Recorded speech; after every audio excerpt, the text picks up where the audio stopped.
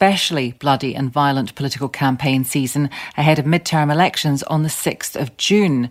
At least 34 candidates have been murdered since campaigning began on the 6th of April, while dozens more have been targeted and attacked. John Bonfiglio is a journalist in Mexico. The Mexican midterms are coming up this Sunday, 6th of June, which happen every 3 years. There's elections for the Chamber of Deputies, so the lower chamber of the Senate, and about half of the governors across the country, and they're being marred by record levels of political violence. The scale depends on how you measure it, on who is measuring it. The federal government are infamously at the moment kind of pretending that it's not really happening at all. And of course, there's also significant underreporting. But I mean, whichever way you look at it, we're looking at in excess of 500 individual acts of political violence and probably 80 plus deaths of candidates, and violence somewhere between 60 and 70% up on the last political cycle.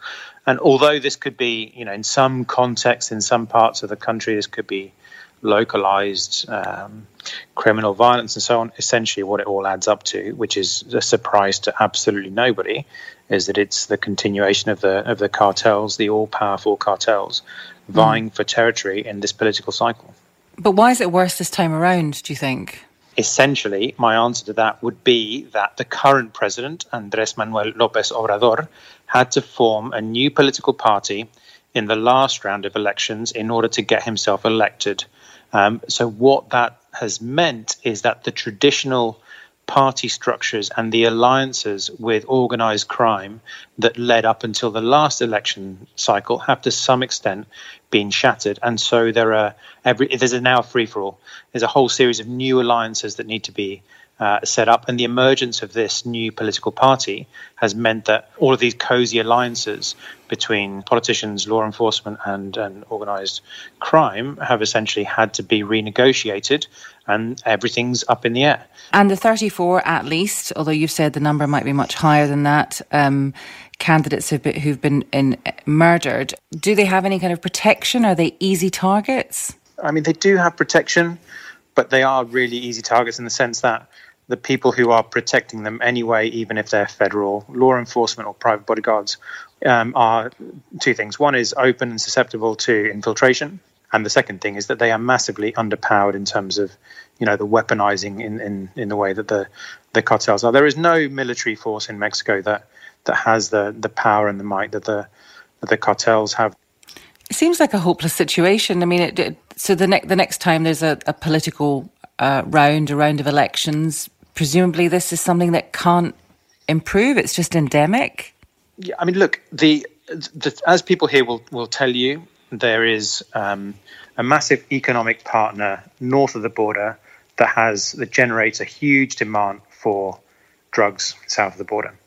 So there's basically a supply and demand issue, and that's been here since basically forever. I mean, certainly for the last 3 or 4 generations. What changed was a declaration of the war on drugs by Felipe Calderón, the president here between 2006 and 2012, who essentially militarized a response supported by the US on the cartels, and that fractured all of the cartels' behavior. And what changed then was significant levels of violence that emerged, which has led to today in the region of 35,000 killings a year, which is basically about 100 killings a day, which are related to cartel violence.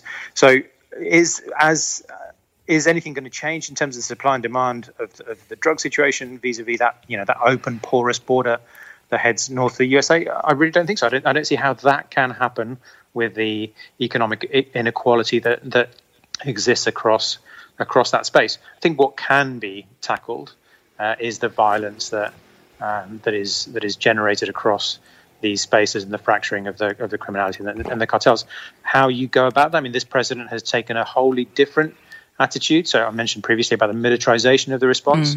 Andrés Manuel López Obrador famously at the moment has opted for a hugs, not bullets strategy, which at the moment has made absolutely zero difference. He's targeting the causes of poverty in amongst these communities that lead to to young men in particular taking up weapons on the part of the cartels. He would say, I need more time to get this policy and to get this strategy to work, but it's certainly not working at the moment. Oh, it's absolutely fascinating and it's quite depressing. But that was John Bonfiglio. He's a journalist in Mexico. Tomorrow we'll speak to one of the foremost historians of modern Mexico about his new book, The Real History of the Mexican Drug Trade.